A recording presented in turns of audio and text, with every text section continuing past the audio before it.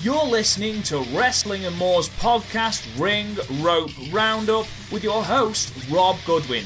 Subscribe to the YouTube channel, follow us on Twitter at WAM Podcast UK, or give us a like on Facebook to keep updated with all new content. If it's wrestling you want, keep it at Wrestling and More. Hello, and welcome to Wrestling and More's newly revamped podcast, Ring Rope Roundup. We're on iTunes, people. It only took me 6.5 months to find out how to put the bloody thing up, but we are up there. It kept telling me the artwork wouldn't work, don't know why, lost my temper with it, but eventually I found out it was something extremely simple, and we're on iTunes. How cool is that? Hopefully they're here to stay.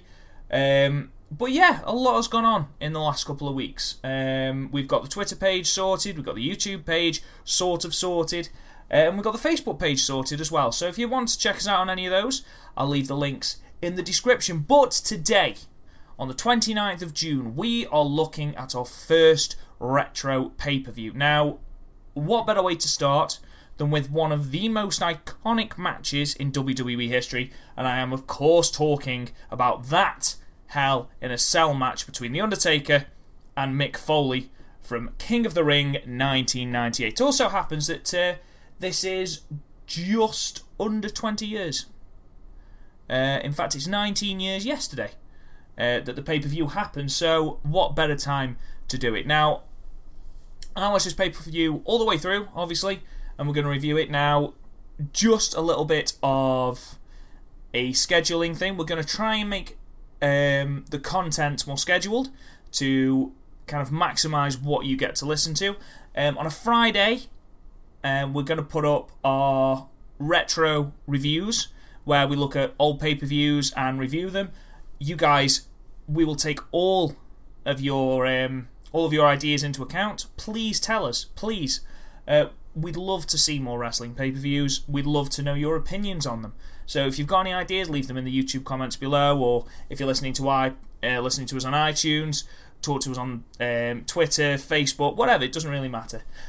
On a Sunday, we will have our WCW Nitro Universe mode going up, and in the week then, we will have, hopefully on a Wednesday night, we will have our Ring of Honor Roundup. That will be done in podcast form as well. So you should, in theory, be getting 2 podcasts a week and some Universe Mode content as well. I'd love to do more, but I just simply cannot. But with this in mind, we are going straight on to WWF King of the Ring from Pittsburgh Civic Center in Pittsburgh, Pennsylvania.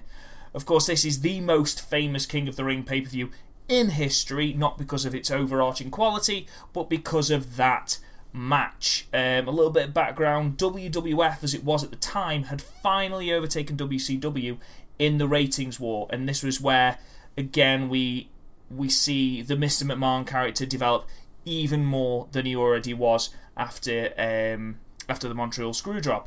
The opening video package was really good. It only focused on the joint main event, which, as you'll find out through this review, there's a reason for that. And it was a really good opening video package. Mick Foley sounded outstanding and heartfelt as described what he was going to do to Undertaker, and it just made you realise just how good, especially the early incarnations of Mankind and Mick Foley were. His promo skills were absolutely fantastic. We have a lovely recap of Kane's ridiculous first sentence, which is, "If I don't win, I'll set myself on fire." That's extreme. Slight overreaction, really. But as soon as Kane said that, I thought it was, spoilers. Hopefully you're not listening to this and, you're thinking of seeing the pay-per-view and not spoiling anything for you. But he was obviously going to win.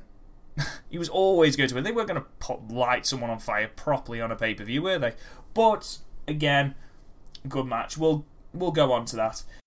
But with it being, the first Hell in a Cell match, and with there being quite a high possibility that a man was going to be set on fire, it's quite apocalyptic music. Quite fittingly, I thought.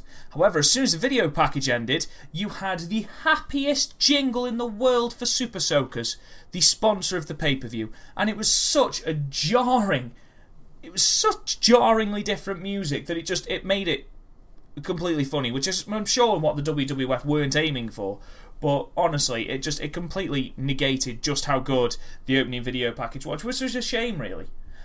Something else I noticed was as the pyro went off, as it does nowadays, the sets were a lot smaller, weren't they? When you look at where the wrestlers were entering from, there wasn't a Titantron.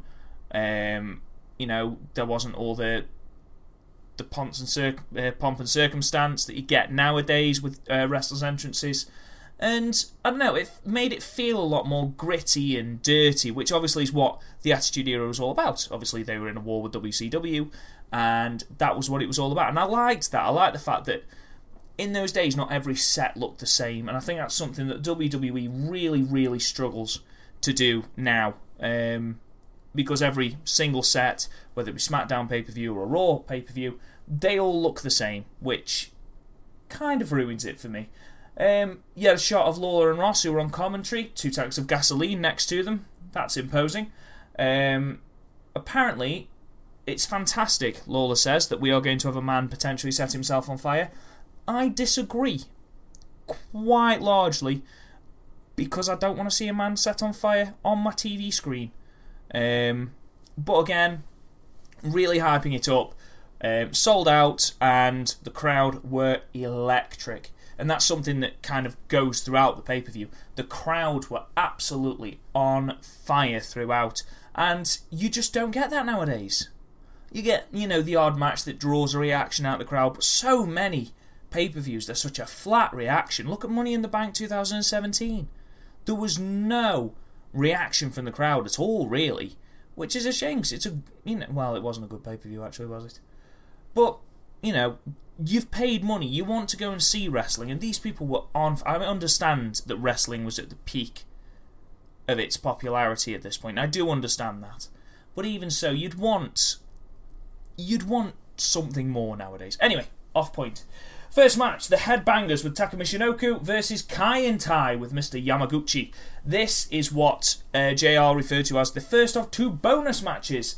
Now, if it's a bonus match, that tells us instantly that it is going to be shit, which you don't want to hear off the bat. I mean, admittedly, it's the Headbangers, so they can literally only perform a certain amount. I don't think they were ever masters of wrestling technical prowess, but never mind. Couple of notes, Michinoku looked absolutely hilarious dressed as a headbanger. Completely against what he usually wore, but there you go. And then he moshed in the ring, which was both hilarious and terrifying at the same time. I think he scared the Headbangers.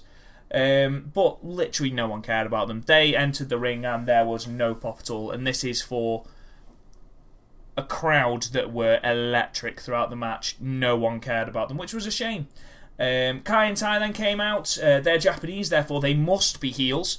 Anyone foreign must be a heel, which is in no way racist at all. But, it was a match. There's no real way of elaborating on this. Not a lot happened. There was some hilarious selling by Funaki and the rest of Kai and Tai. Taka was the main highlight throughout the match, as you would expect. There was a really cool no-hand dive to the outside. That was really cool. Dick Togo from Kai and Tai seemed to be able to wrestle. He seemed fairly solid. But the match kind of wound towards its conclusion as Taka Michinoku tagged in both the Headbangers. Now, I'm not sure that's possible or legal, but that's what he did. The Headbangers then cleaned house, and Taka wins the match eventually with a Michinoku driver. It's an okay match. There's nothing to write home about, really. It's 4 out of 10 for Wrestling and More on this match. Again, nothing to write home about. And within the next 30 seconds, everyone had forgotten about it because Sable came out. And boobs. Boobs, boobs, and boobs. And she has a massive ovation for her boobs and is seemingly in the ring only to show people her boobs. Because the only thing she said is to introduce Vince McMahon.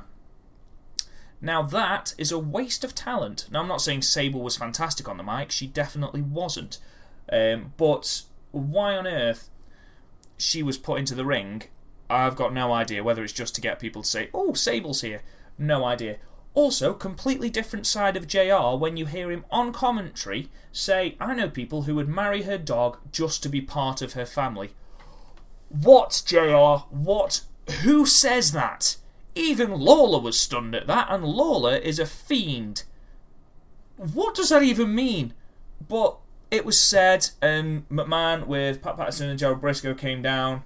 They've got amazing heel heat. Already, fantastic heel heat.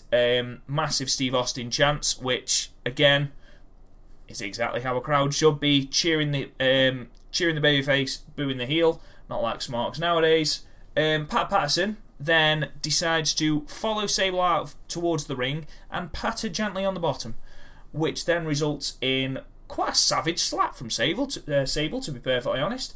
Though this does result in quite a hilarious comment again from JR, who seemed to be on top form tonight. He then said he's touching an area in which he's not familiar. Now, I disagree with that. Now, for those who don't know, Pat Patterson is gay. Nothing wrong with that at all. Completely commend him. Nothing at all wrong with that. But to say he's not familiar with a bum is ridiculous. It was such a jarring thing to come out of JR's mouth that everyone was like, oh, are you allowed to say that? I mean, it's funny, but can I laugh?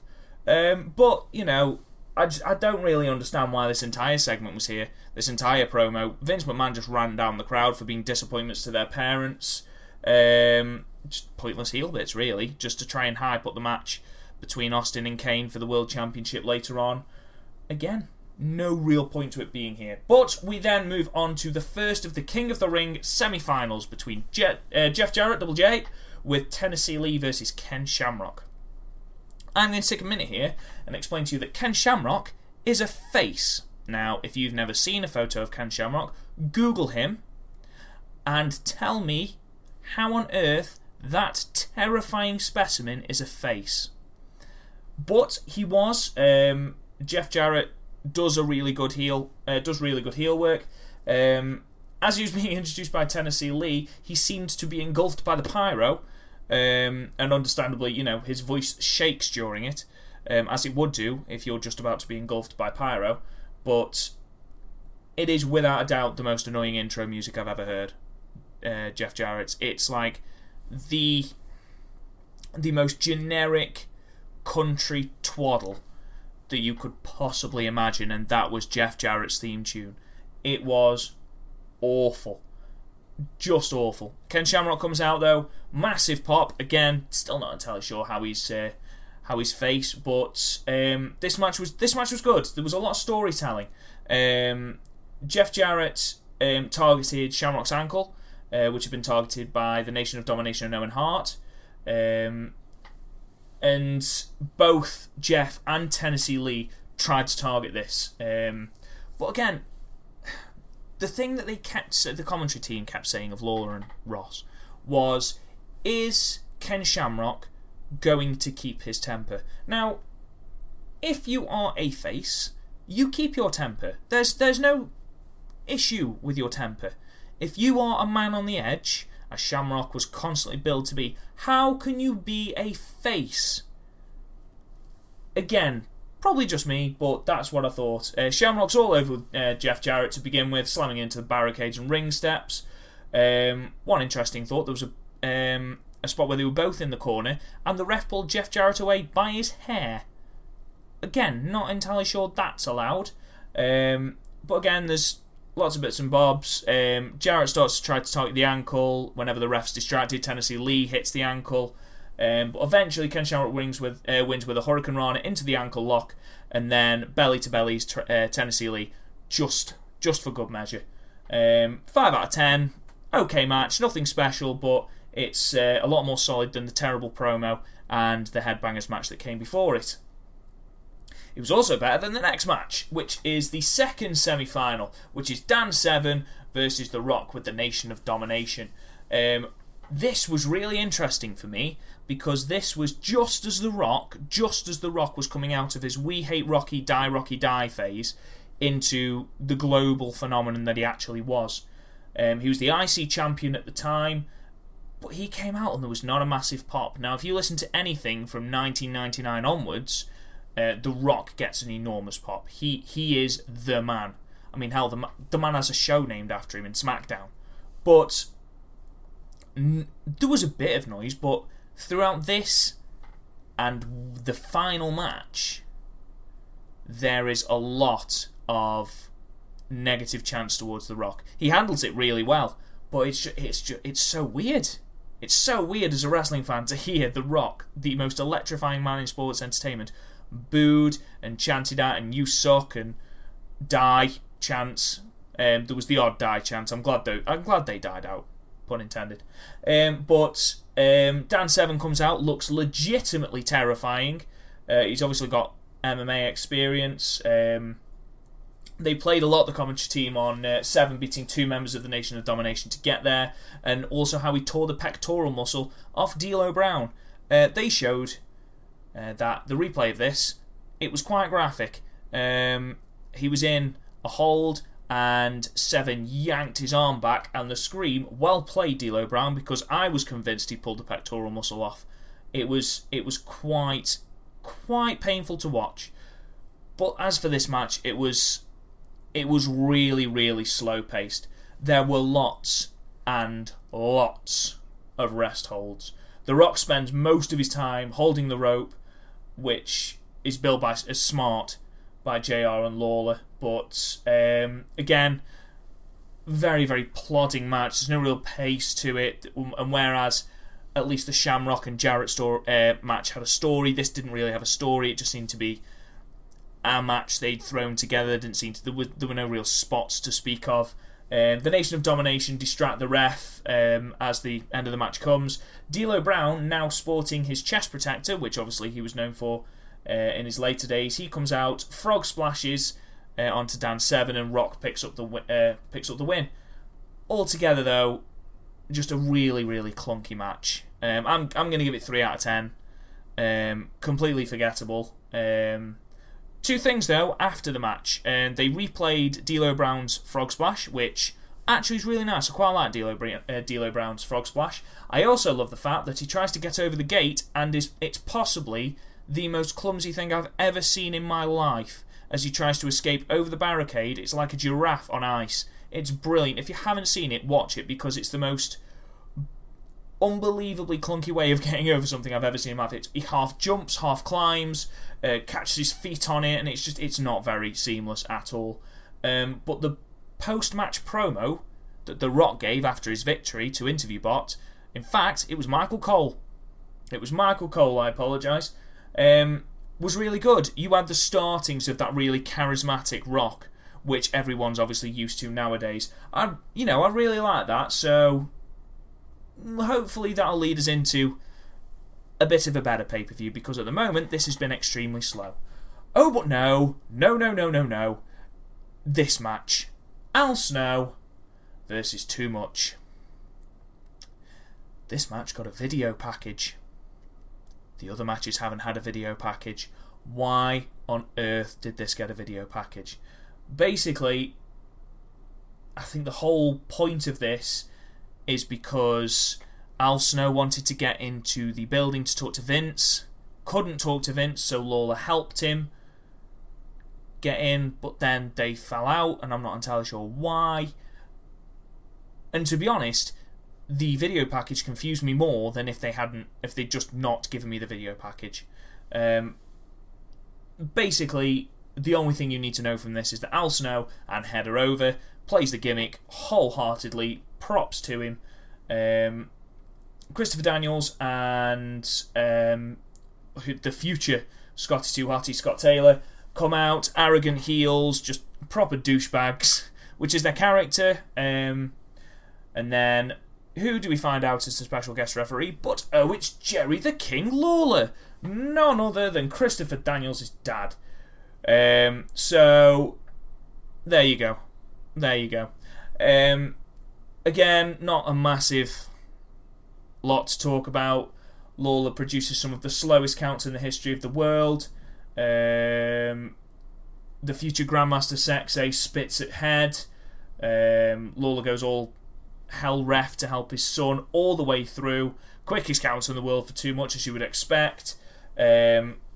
Brilliant part as the brawl goes to the outside of the ring and they're running up the ramp. You see a Kane is Isaac Yankem sign, which I thought was nice. The only other bit that is worth mentioning is when Al Snow reaches for a tag off head, which I found genuinely funny. Then we had the finish. Now, WWF, as they were then, I understand that they're trying to be creative. I really do, and I do appreciate it. Occasionally. But this... Right, so... Head was effectively the legal man. Don't forget, Head is a mannequin's head. That was the legal man in a tag match. You can't pin Head because it's a head. So Grandmaster Sexay, being all clever and ting, decides to get Head and Shoulders, the shampoo, insert it into the place where Head's neck should be, and then pins a mannequin head with a shampoo neck. And the match stood.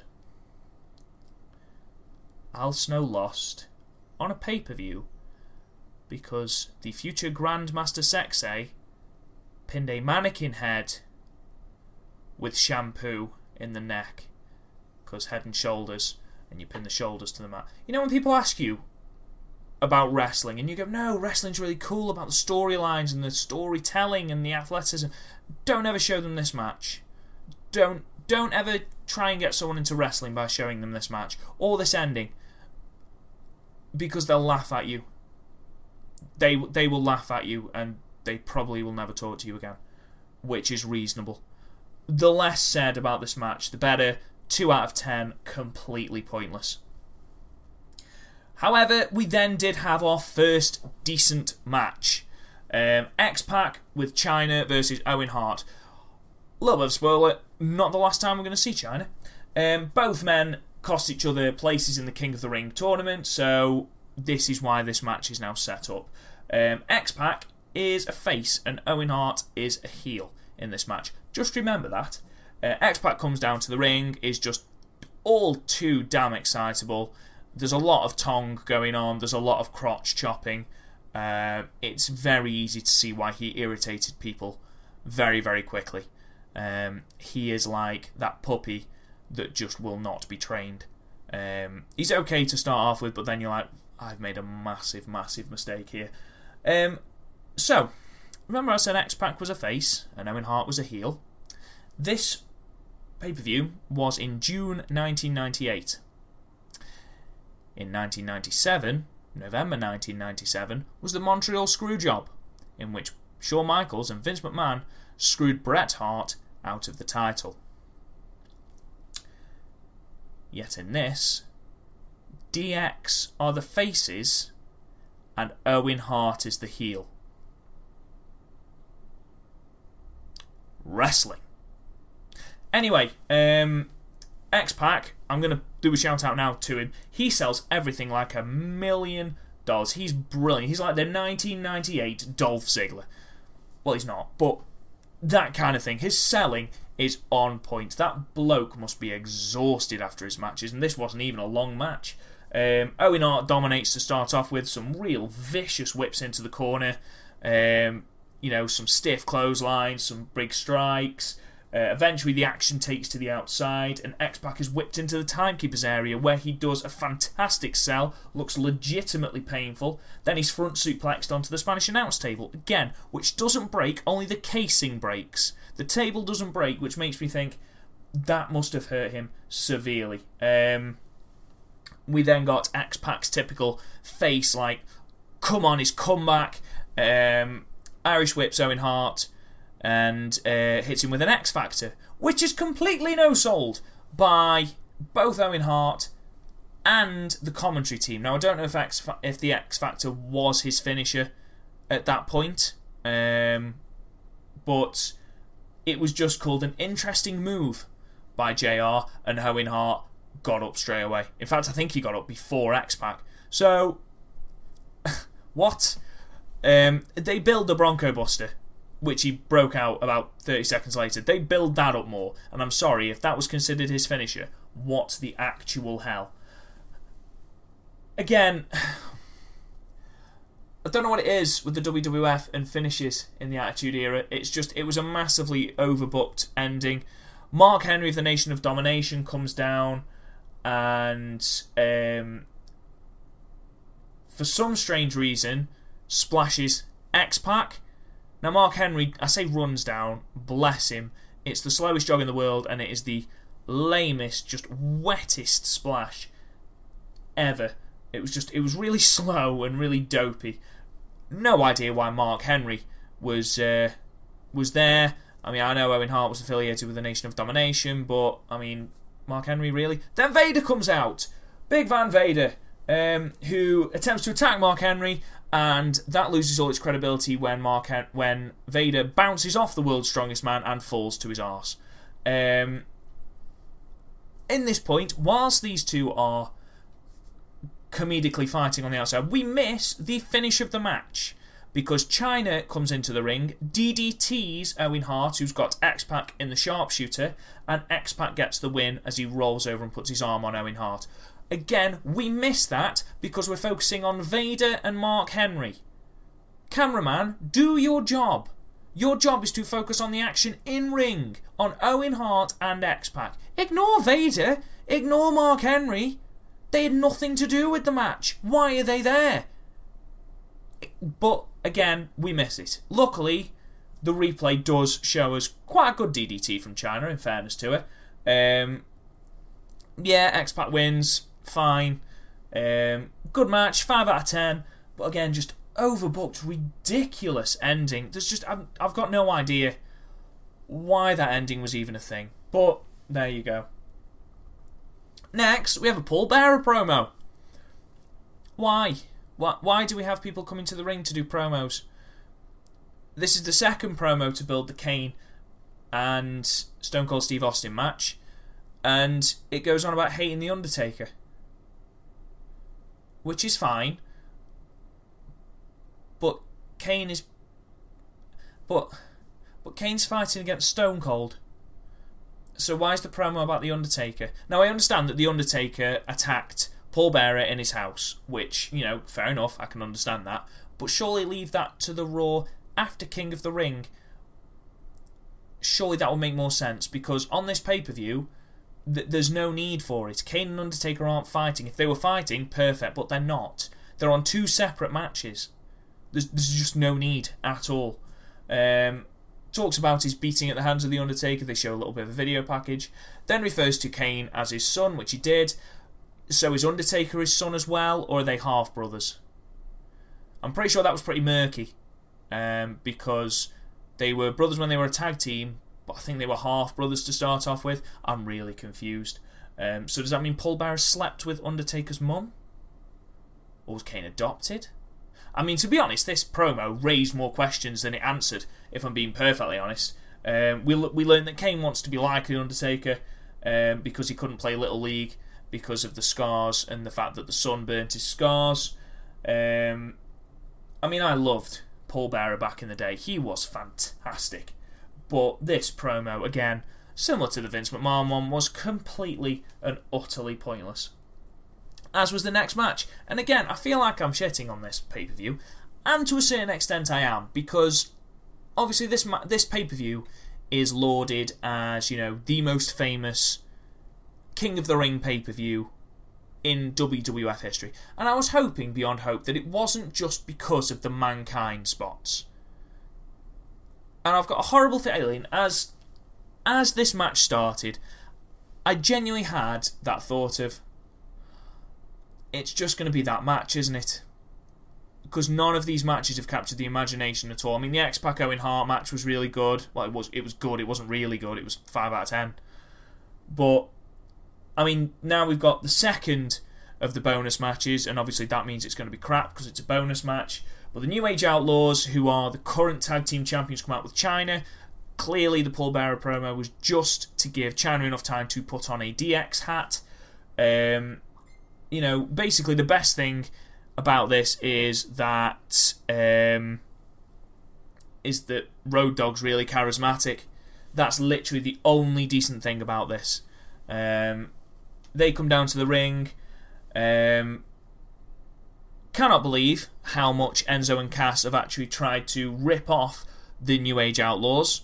I'm amazed gimmick infringement hasn't been mentioned by the New Age Outlaws, unless the Road Dogg physically gave them the gimmick. That's fine, but honestly, I was watching this going, this is just like the 1998 Enzo and Cass. This is ridiculous. Even to the point where you've got the big guy doing the last bit of the words. What?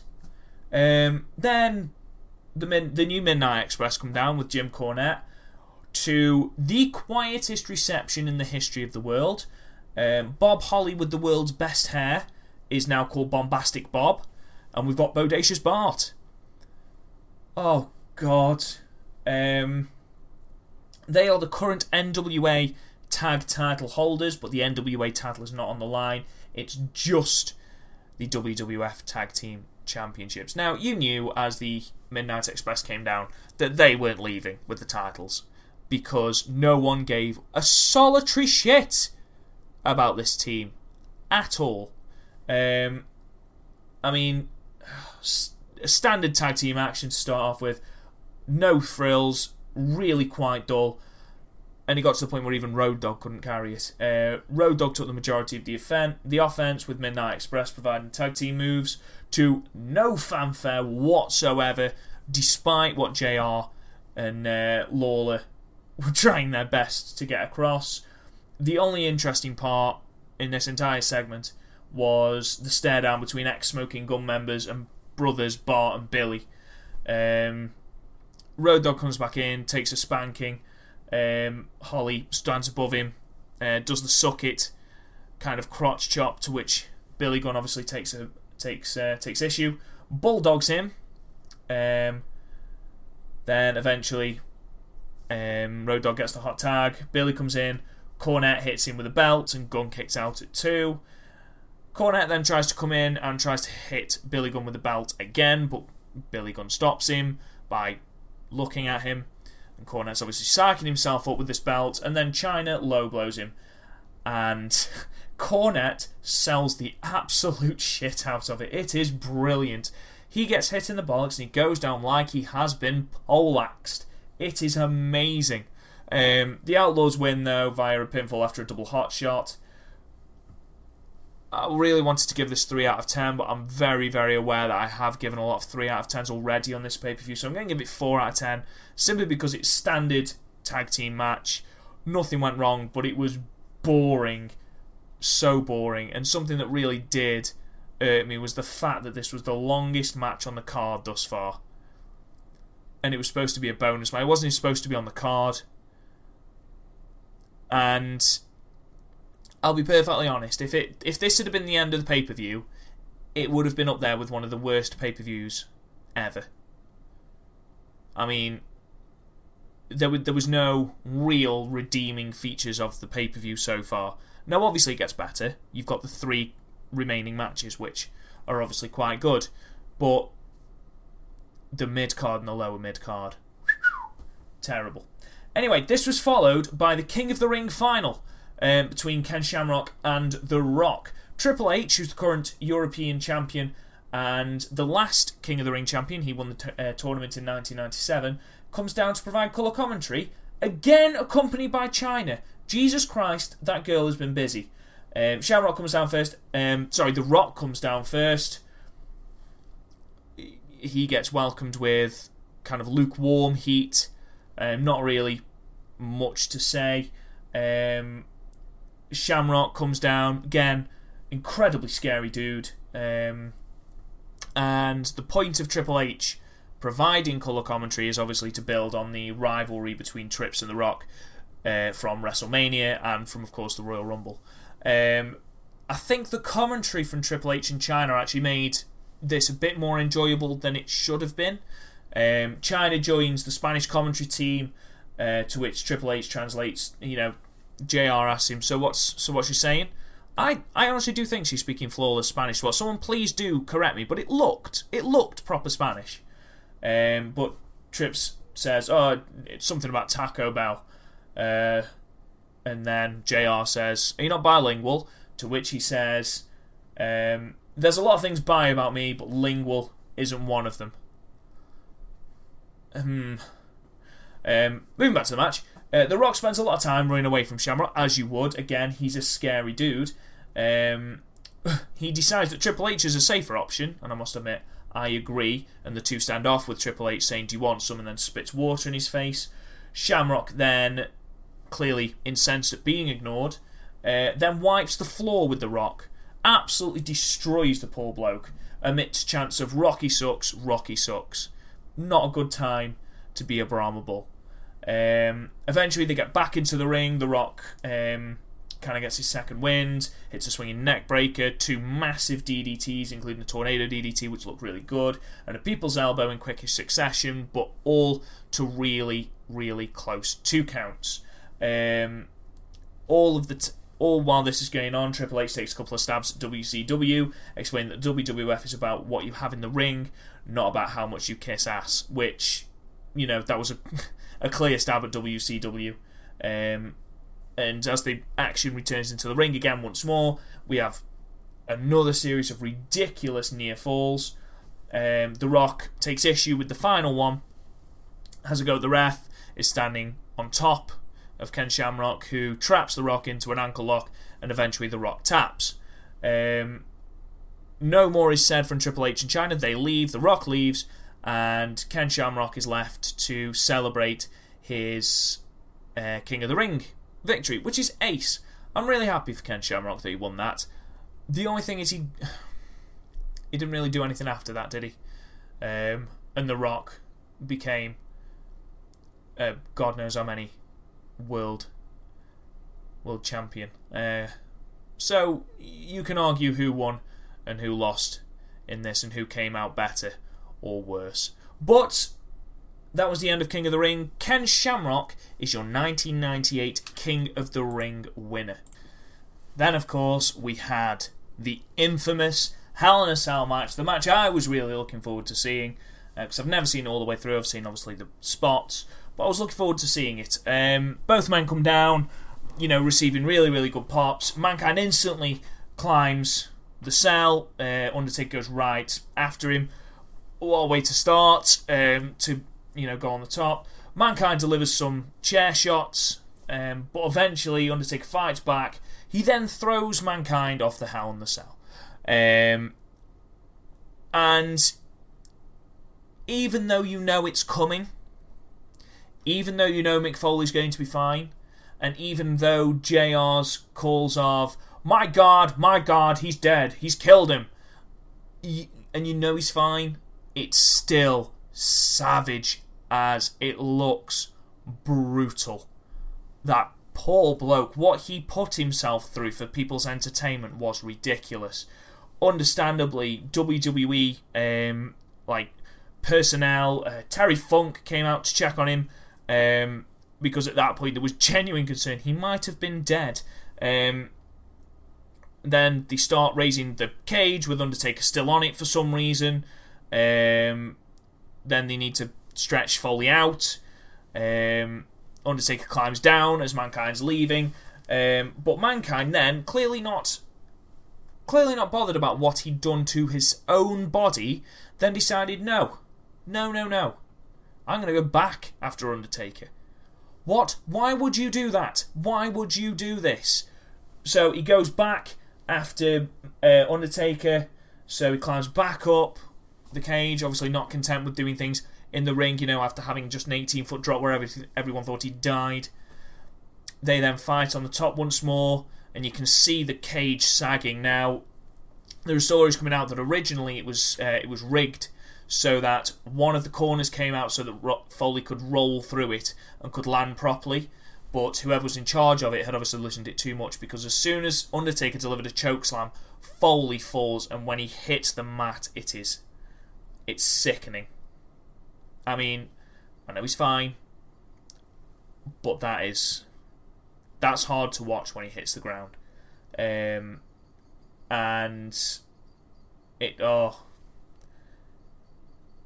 horrendous.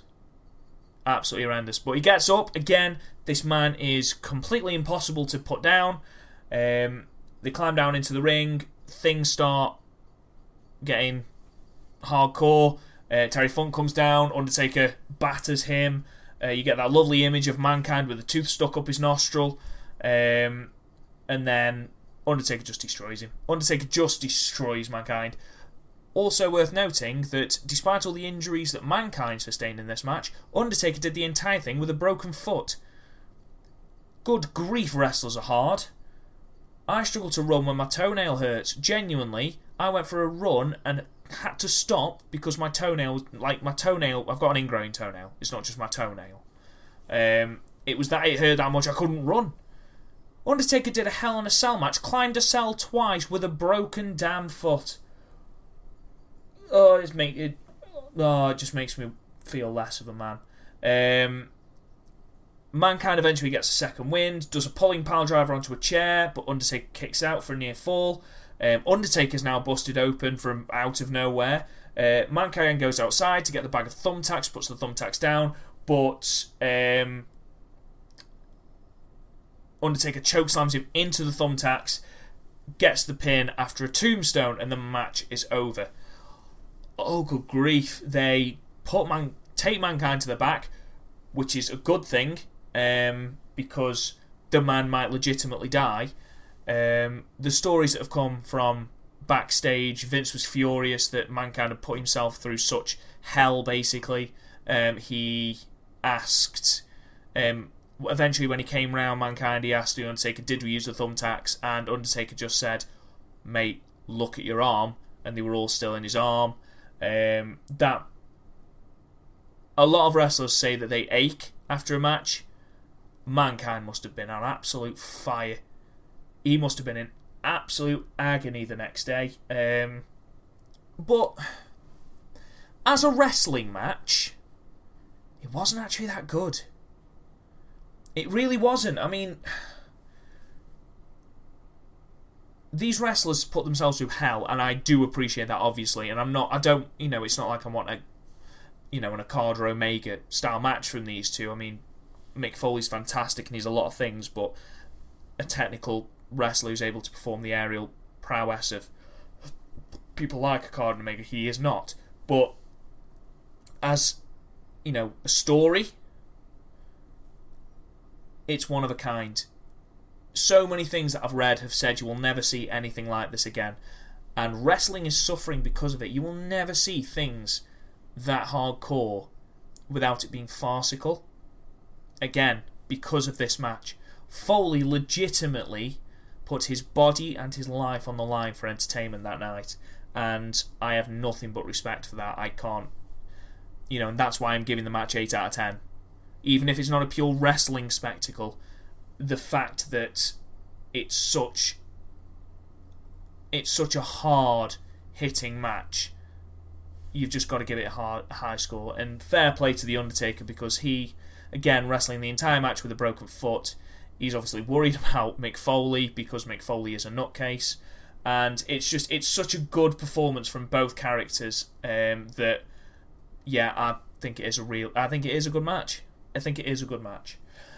And then we get our main event, which is for the WWF Championship match. It's between Stone Cold Steve Austin and Kane, who comes to the ring with Paul Bearer. It is a first blood match. First thing I noticed when I started watching this, Kane wears red and a mask. Going to be really difficult to find out if he's bleeding, isn't it? The commentary team even point out that he wears one red sleeve usually. However, this match, he's got 2 red sleeves on. How are you going to tell if he's bleeding? I'm not asking Kane to take his mask off. I bet the referee isn't either. But Austin starts red hot, as you would expect. It's Steve Austin. Absolutely destroys and wails away on Kane. The cell then begins to lower after being risen after the last match. Again, no reason for this whatsoever, but the two competitors use it really, really well. And there's a spot where Kane holds Austin underneath the lowering cage, trying to crush him underneath that.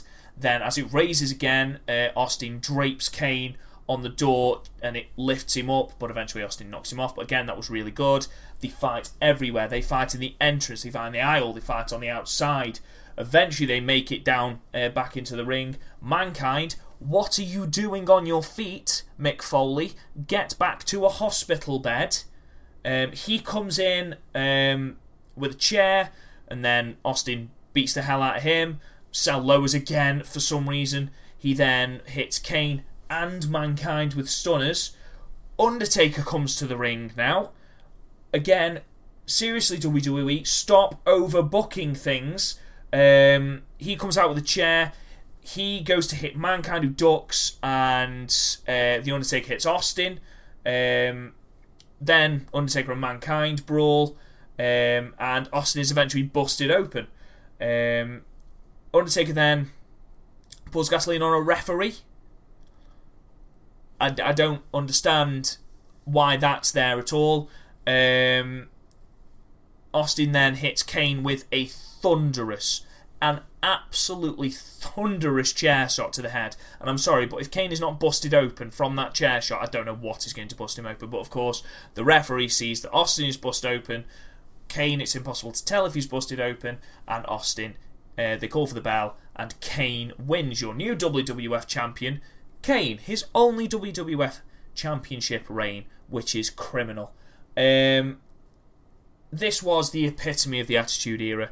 It was hardcore, there was blood, there was hard hitting. Steve Austin was brilliant. It was less of a match than an all-out brawl. They used everything, even the cage that was lowering. I don't know if that was planned, but if it wasn't, then that is excellent improvisation by the two of them.